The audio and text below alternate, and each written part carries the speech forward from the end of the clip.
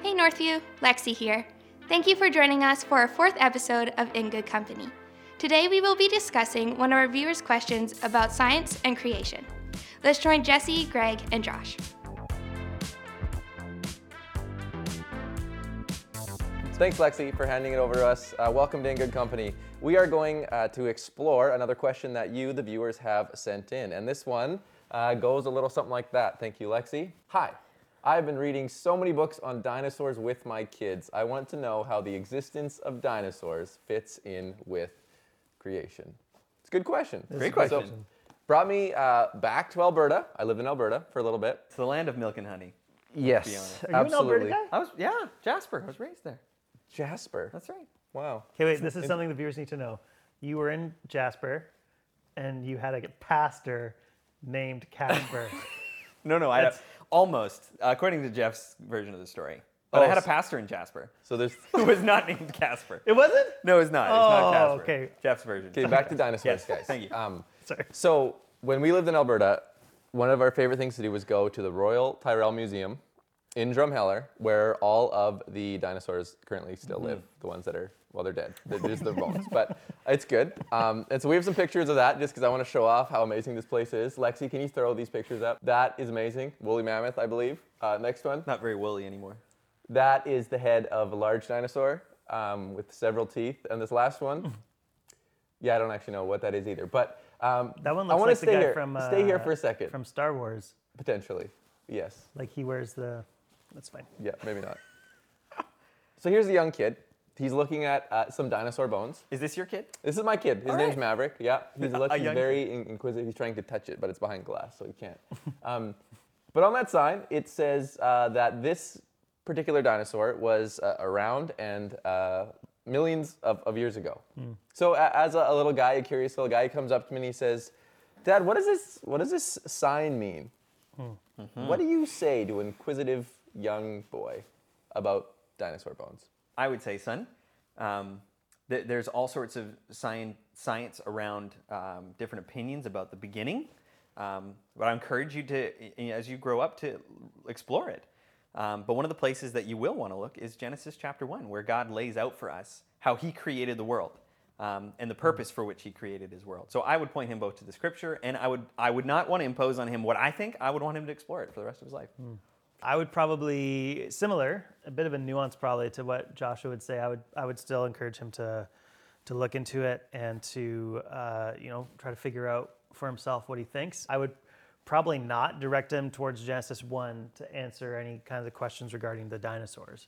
I would definitely affirm, anything that we can see or not see, anything that's existed, God has created. And then if we want to answer questions about things like dinosaurs, I would probably direct them to, other studies of, I guess that'd be paleontology and... Sure. So you would steer my kid towards the Bible. You would steer him away from the Bible. Is that basically the gist of what? That's kind of Greg's motif. I would, okay. if the question was about dinosaurs, Yes. I would not direct your son to the Bible. I would direct your son to Yes. the Bible to talk about God being the creator of everything. Yes. But in terms of answering the question that you actually asked Yeah. about how do we talk about 3 You don't think million-old Genesis 1 dinosaurs, is the place to go? I wouldn't. Well, I wouldn't and let me, Genesis. I'll jump on that. I agree with Greg. When it comes to the dinosaur question in particular, it doesn't come up in Genesis. So I wouldn't point him there to say, let's find the Tyrannosaurus Rex Yes. in Genesis 3. I wouldn't do that. But Beasts of the field, man. It's right there. that's right. one of them. Come on. That's right. But to you brought up the point of it says it's 3 million years old. Yeah. And that is where I would say, look to the scripture. There is conversation to be had around Genesis 1 about the age of the earth. Yeah. That's what I would say. And I know you're curious of what I said to my son, and I just told him Absolutely. dinosaurs don't exist. So that was good. Your answers to my question are a little different, right? One of you seems to be leaning more towards there are Bible. more answers we can get from Genesis 1 than, yes, exactly. How does that inform our discipleship, though? The way that you're viewing, the way Scripture speaks towards science and scientific things or discoveries, how does that inform our discipleship to Jesus? One of the really important things for us to note is I think Greg and I agree, I think probably all of us agree, that when you come to Genesis 1, there's a particular purpose that the author has in recording it, and God has in inspiring it. And that is that God is the creator. God is the creator of all things, whether it's the water, it's the land, it's human beings. That God created all things. He is the final author, and all things are accountable to him for because of that. So we would agree that's kind of the purpose of it. You can zoom in on day 6 and creation of mankind in God's image. You can zoom in on day 7 and God resting. There's all sorts of conversations to be had around there. But when it comes to our discipleship of Jesus, what you're kind of probing into is the fact that we disagree, or it seems like we disagree. That I would point people to the Bible. That's right. We disagree at least off camera. We have. So that's right. Up to this point, we've disagreed. Yeah. I would say there is room to look to Genesis 1 for information, for that there's value there to understand the way the world was formed and created and its age. And I think the value of that in our discipleship is that God has so marvelously and brilliantly authored his word in such a way that it can be searched, in such a way that it can be studied and discovered and found out. And he records that names of tribes are recorded and people groups. And then years later, we find inscriptions of those people groups. And he's not just willy-nilly throwing things together. Willy-nilly, that's a great term. Willy-nilly. Yeah, it's a really important term. Thank you. Technical. Okay, term. let me cut you off, Greg. Yeah, I want you to disagree with that a little bit. So where I would disagree with you is when you bring up the Willy-nilly, disagree. Willy-nilly, yeah. Nilly-willy. when is more correct. you talk about the age of the earth in particular Yeah. as something that you would be Yeah. looking to Genesis for. I think that I would agree that the Bible is something that we should search and examine and study and figure out what's there and what it's trying to communicate. We both Totally. agree on That's that. true. I think Absolutely. my nuance, my differentiation from you would be about, I think we will sometimes impose questions on the Bible that the Bible has no intention of answering. And so we come to it with our own perspectives, our own ideas and things that make sense in our culture or things that we value trying to figure out in our particular context. And we ask those questions of the passage. So just for sake of clarity, Joshua, you would hold to a young earth creationist perspective? Yeah, I would, for both biblical reasons of how I interpret Genesis 1, but also for the way that I see the science. To me, the evidence is most compelling for that position. Okay. Interesting. And you, Greg, would hold to a view of creation. Yeah. I don't actually hold with any kind of conviction a particular viewpoint. just a good He millennial. just doesn't have conviction. Yeah, just a strong. I have convictions about scripture. Yeah, apparently not. But I have. But that's the thing, is that I actually think that the Bible is going to be talking about the things that the scriptures are intending to speak on. I think the scientific process is going to answer scientific questions, and I don't necessarily see a need to make the Bible speak to the scientific questions. So one way I've talked about this before is that I hold to the doctrine of creation as a conviction. What we mean in Christian theology of the doctrine of creation, that God did it, Right. It's good, all of that. I don't hold to a particular creationism of young earth, old earth. I'm happy to go where the science points in that direction. Like a lukewarmish type of thing. Kind Yeah. of. I mean, I think I'm not alone in being the only one in I the know, I'm just Christian giving you a hard church who has a bit of an agnostic stance Yeah. on the creationism of if it's young or old. I think a lot of people care, which is great, and I think a lot of people are okay to not have a conviction on that particular issue. But I think what that shows is that we come to this topic with kind of two different starting points in terms of how we understand the scriptures and science and how they work together. So lots going on here. It feels like we've ran at an incredible rate through this That's kind true, of point in our absolutely. conversation. And what I want to hone in on is this. What then is Genesis 1? How does it inform our understanding of science? Like, so Right. you're, and that's, I picked up on your answer there, Yeah. that you're like, not really. Like fair? Fair? Okay, and you are, no, there's significant implications of Genesis 1 and our understanding of science. So let's bring in, we have theories of evolution and age of universe and all these kinds of things. How do we as Christians navigate science well? Well, first of all, we need to say that where Greg and I disagree, we also would agree that it's not something that will define our salvation in any way.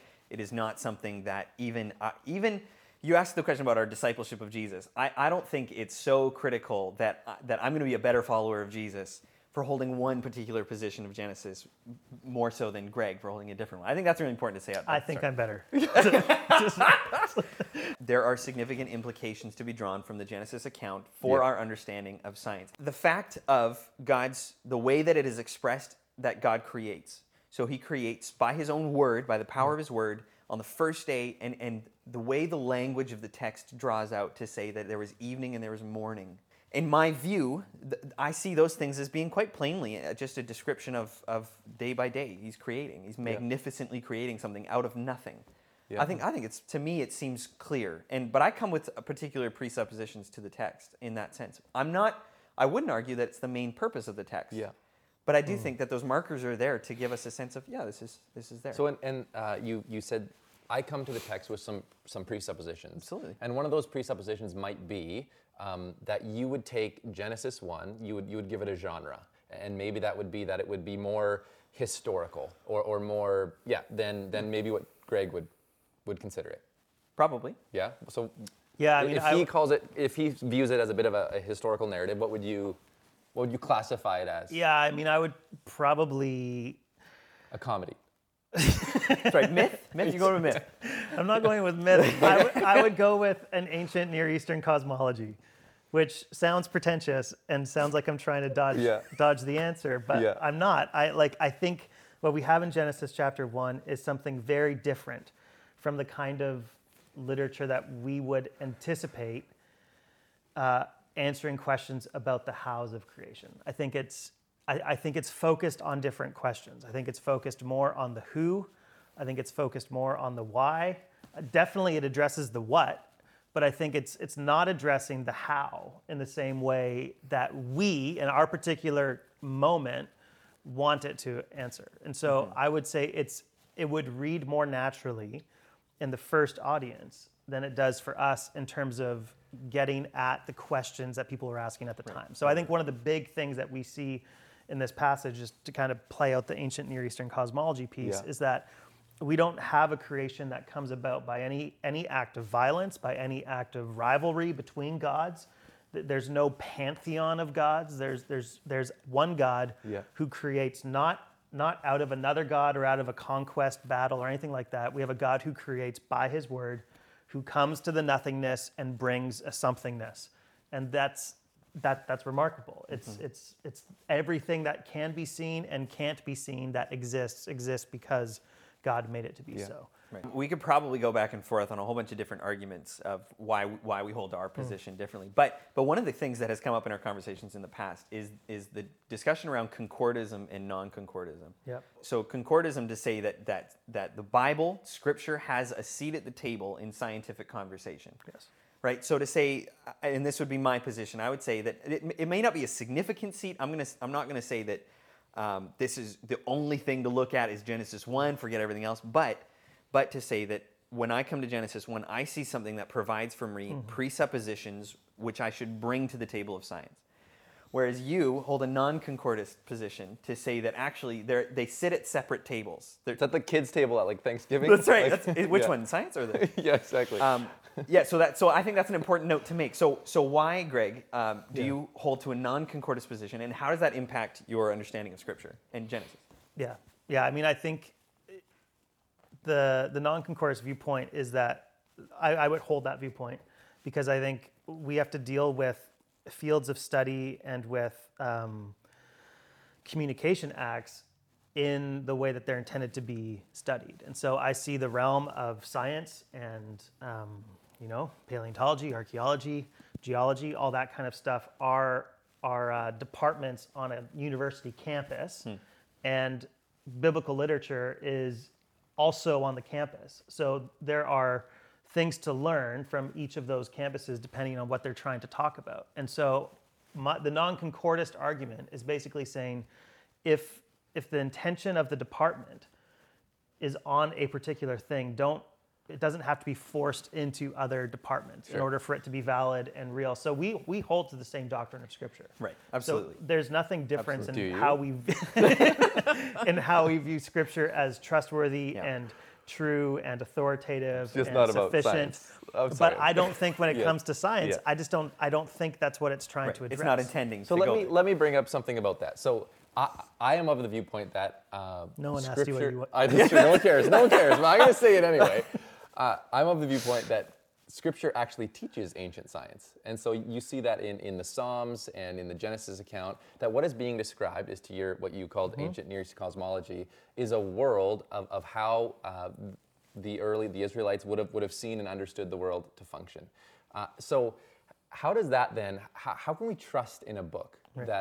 And you might disagree with that, right? But how do we trust in a book that says that our Earth has foundations, that when we know we're floating in space? How do we wrestle with that? Or that the sun goes around, it's like, well, no, actually the Earth is rotating. So how do we trust in a book that makes false scientific claims? Yeah, I mean, I would say I think to say that the Bible is teaching an ancient scientific viewpoint is overstating what's Nice. being done there. Yeah. I think the Bible is reflecting the views of the time. Right, the When it's, accommodation. right, because it's going, how else could a human author talk about issues and topics without actually using the language and the ideas of the time? Yeah. So I think to change kind of what you're saying a little bit is I don't actually think it's trying to teach anything scientifically to say this is how things are. I think it's using the language of the culture in its description of something bigger and something. The appeals to the sun and the appeals to these other things are always used in illustrative or as a metaphor for talking about something else. Sure. So I don't think it's trying to teach something. But even though it appeals to that's fine. It's all good. That doesn't bother me because I think it's appealing to the viewpoints that would have been held at the time that it was being written. So that's just my convictions about the Bible being fully 100% divine and also 100% human. Yeah. And we can't expect the human author Yeah. to be transcultural or acultural. Yeah. Totally. Yeah. Would you agree kind of with No, that? absolutely. Yeah. I'd agree with that 100%. 100%. You agree with fully that, divine. I do. but then you want it to have a voice at the table with. Well, see, because I think archaeology. we're talking about different things. When you're talking about the accommodation of historical description, so like Joshua, the sun stands still. We know that the sun's actually not moving anyway. The earth is standing still. It's an accommodation to human language and to human understanding of what's going on, what we're seeing around us, so that in the future we can look back and say, I know what they're getting at because it's very plainly explained. Now, I think the same thing is true of Genesis, that it's just being simply plainly explained to us in a way that is naturally understood. Day by day, God creates. When it says the sun stands still in Joshua, I don't take that to mean, well, it could be just some, he's not intending to say the sun, that the earth actually stopped. He's just trying to get at that it felt like a long day. I don't go there because I actually think there was something that actually happened within that particular framework that they described in the way they did. And so when I look at Genesis, I think something happened within that particular framework. And that being day by day, I think it's just plainly explained to us. I don't have to try and whisk it away. I think it's just history being described. I think underneath this conversation, this is a good conversation, by the way, if I can say so myself. That's right. Well, that I'm a part of. Weird. You're also in good company, by the way. The comment I would there is how do we interpret Scripture? What lens do we bring to it, right? We often come to Scripture and seek to interpret it literally. So what the text says is that's what the meaning of it is, right? And I think this is a fun thing to know when to do that and when not to do that. And there is a downfall in interpreting Scripture literally in every single instance because there's passages of Scripture that weren't meant to be taken literally. Or even, I just think of the words of Jesus as he was sharing parables and talking, whether it was to Nicodemus or the woman at the well. He said things to them that they took literally and they missed the point of what he was getting at, right? And so obviously you guys see a bit of a different genre going on in Genesis 1, and Greg, maybe speak to your hermeneutic then. If you're not taking it literally, what guides you in understanding or interpreting the text? I think the goal of the art of reading the Bible is trying to figure out where the author is trying to take you on the journey that they're actually bringing you along on. Sure.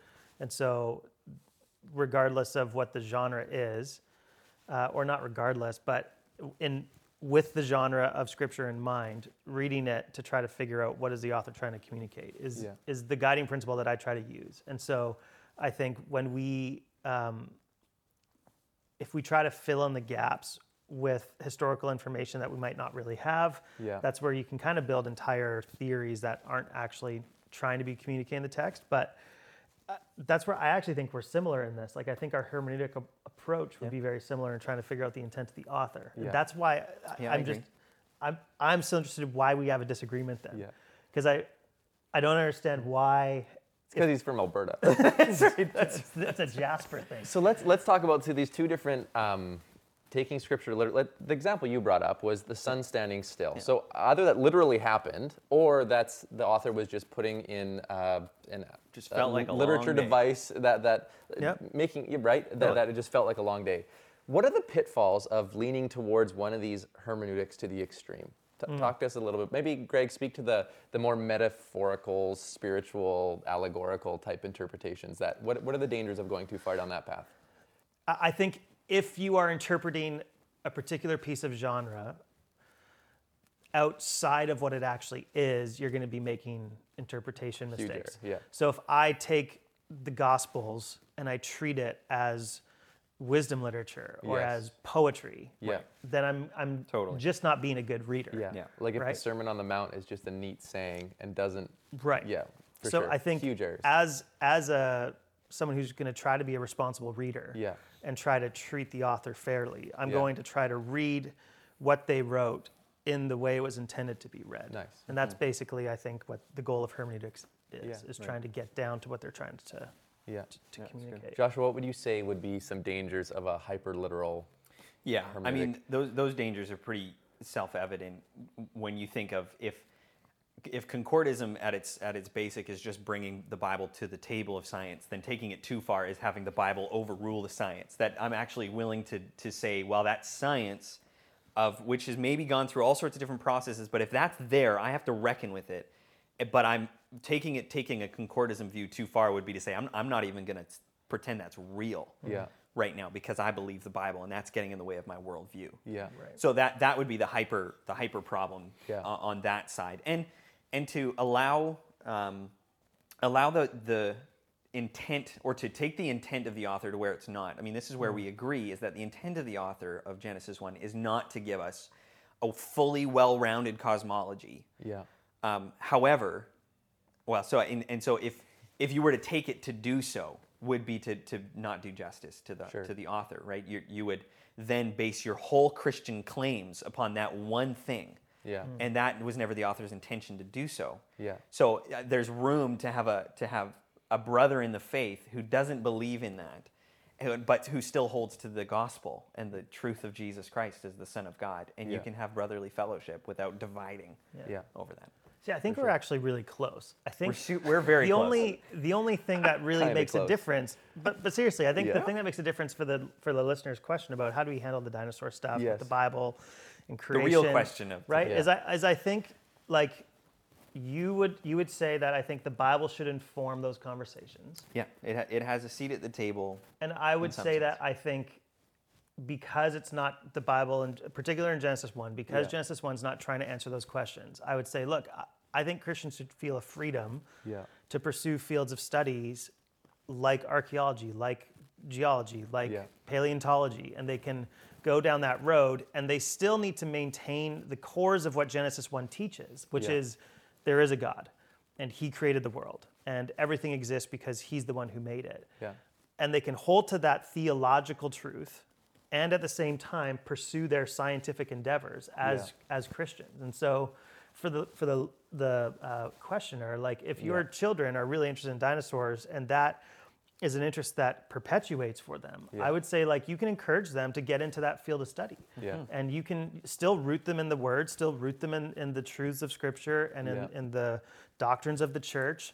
And don't make it a competition between your theological beliefs and the scientific world, right? And realizing too that science is by its very nature a theory-based enterprise.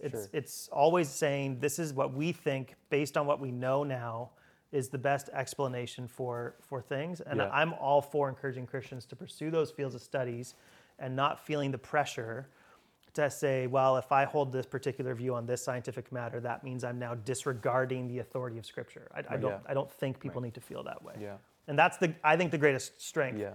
of non-concordism is it lets the scientific department Yeah. at the University of Knowledge to do its thing, Yeah. while the theological department at the University of Knowledge does its thing. Yeah. And there are places in the common areas where they're going to have really interesting conversations. But at the Yeah. end of the day, what they determine is good and true in that department doesn't necessarily disprove Yeah. what's happening at the theological department. I think one thing I'd like to add is just a historical example, as you to tack on what you said, is to think of the dangers of holding our scientific beliefs and propping them up to the likeness of what we believe about Christ or some of these other primary doctrines. And you think of historically Galileo, he had a different view than the church on exactly what was the center of the universe, or not the universe, but of our solar system. Was it Earth? Was it the sun? And he received a lot of flack for thinking differently. yeah, And a lot of the argument was that he was going away from the historical teaching of the church and primarily what is revealed in Scripture. So what might that historical moment teach us just today with regards to scientific beliefs, holding scientific beliefs, pursuing science, and yet submitting to the authority of God's word? I think you brought up a really important little side note there. You were talking about the distinction between this and holding to something like the deity of Christ. There's a term that we use sometimes, theological triage, that there are certain things, like triage, the idea when somebody comes into a hospital, there are certain injuries that are more important than the next one to deal with, right? Yeah. If you've got a bloody nose and Yeah. I've got a shattered femur, Dude, that's important. that's right. Deal with my femur first. Yeah. They'll do that. And so as Christians, we actually need to be able to understand that there are theological doctrines of more significance than the next. Yeah. Right? You have Paul at the end of 1 Corinthians 15 saying, these things are of first importance. And he's talking about the gospel. And so in the first category, you've got things like the deity of Christ, right? In the second category, you might have things like baptism, or whether or not you think children can be baptized or adults should be baptized, right? Yeah. It's kind of a second level. Third level, I think, is where this falls. You can have brotherly fellowship across all sorts of wide ranges of denominations, even of people who hold different perspectives on the beginning. And so I think that's really important, so that when we go out to have fellowship with one another and to be the church, unified in Christ, we don't let something like this divide us. Yeah. So in those conversations, to the question you're asking, how do we go about this with each other, is to have the grace and the love and the gentleness that should define a Christian. Yeah. When we enter these kind of conversations. If this was a conversation about the deity of Christ, well, then you've got to stand up and Yeah. be firm.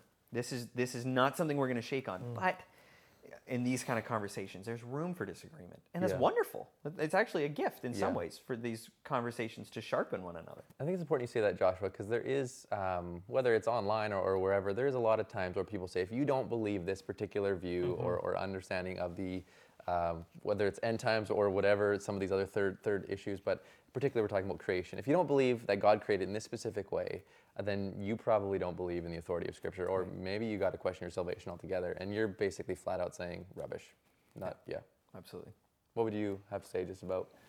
To treat this issue as the barometer for orthodoxy is probably not the best bet. I mean, I think, again, at the Especially for you. end of I think, yeah, well played. I think it's the doctrine of Scripture that is a more important doctrine in this conversation, Absolutely. right? And I think it's asking that question beneath the first question, right? And Yeah. and so rather than just lashing out at people and presuming that they hold viewpoints that they don't actually hold, Yeah.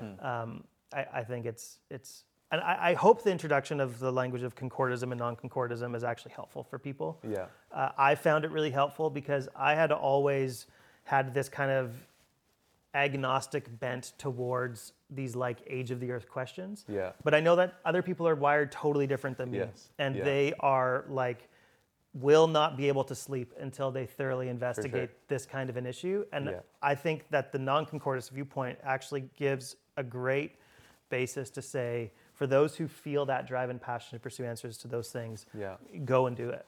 because God has created this world and he's made it to be understandable. And so all truth is God's truth. Yeah. And so Christians should be people who are not afraid to pursue truth Yeah. and see where it leads us. And we can be thankful that we have God's word given to us to be reveal everything that we need for life and godliness and to what it looks like to be a disciple of Jesus. Everything we need to know is found in the book. And so For sure. we can go from there. Yeah, you bet. Yeah.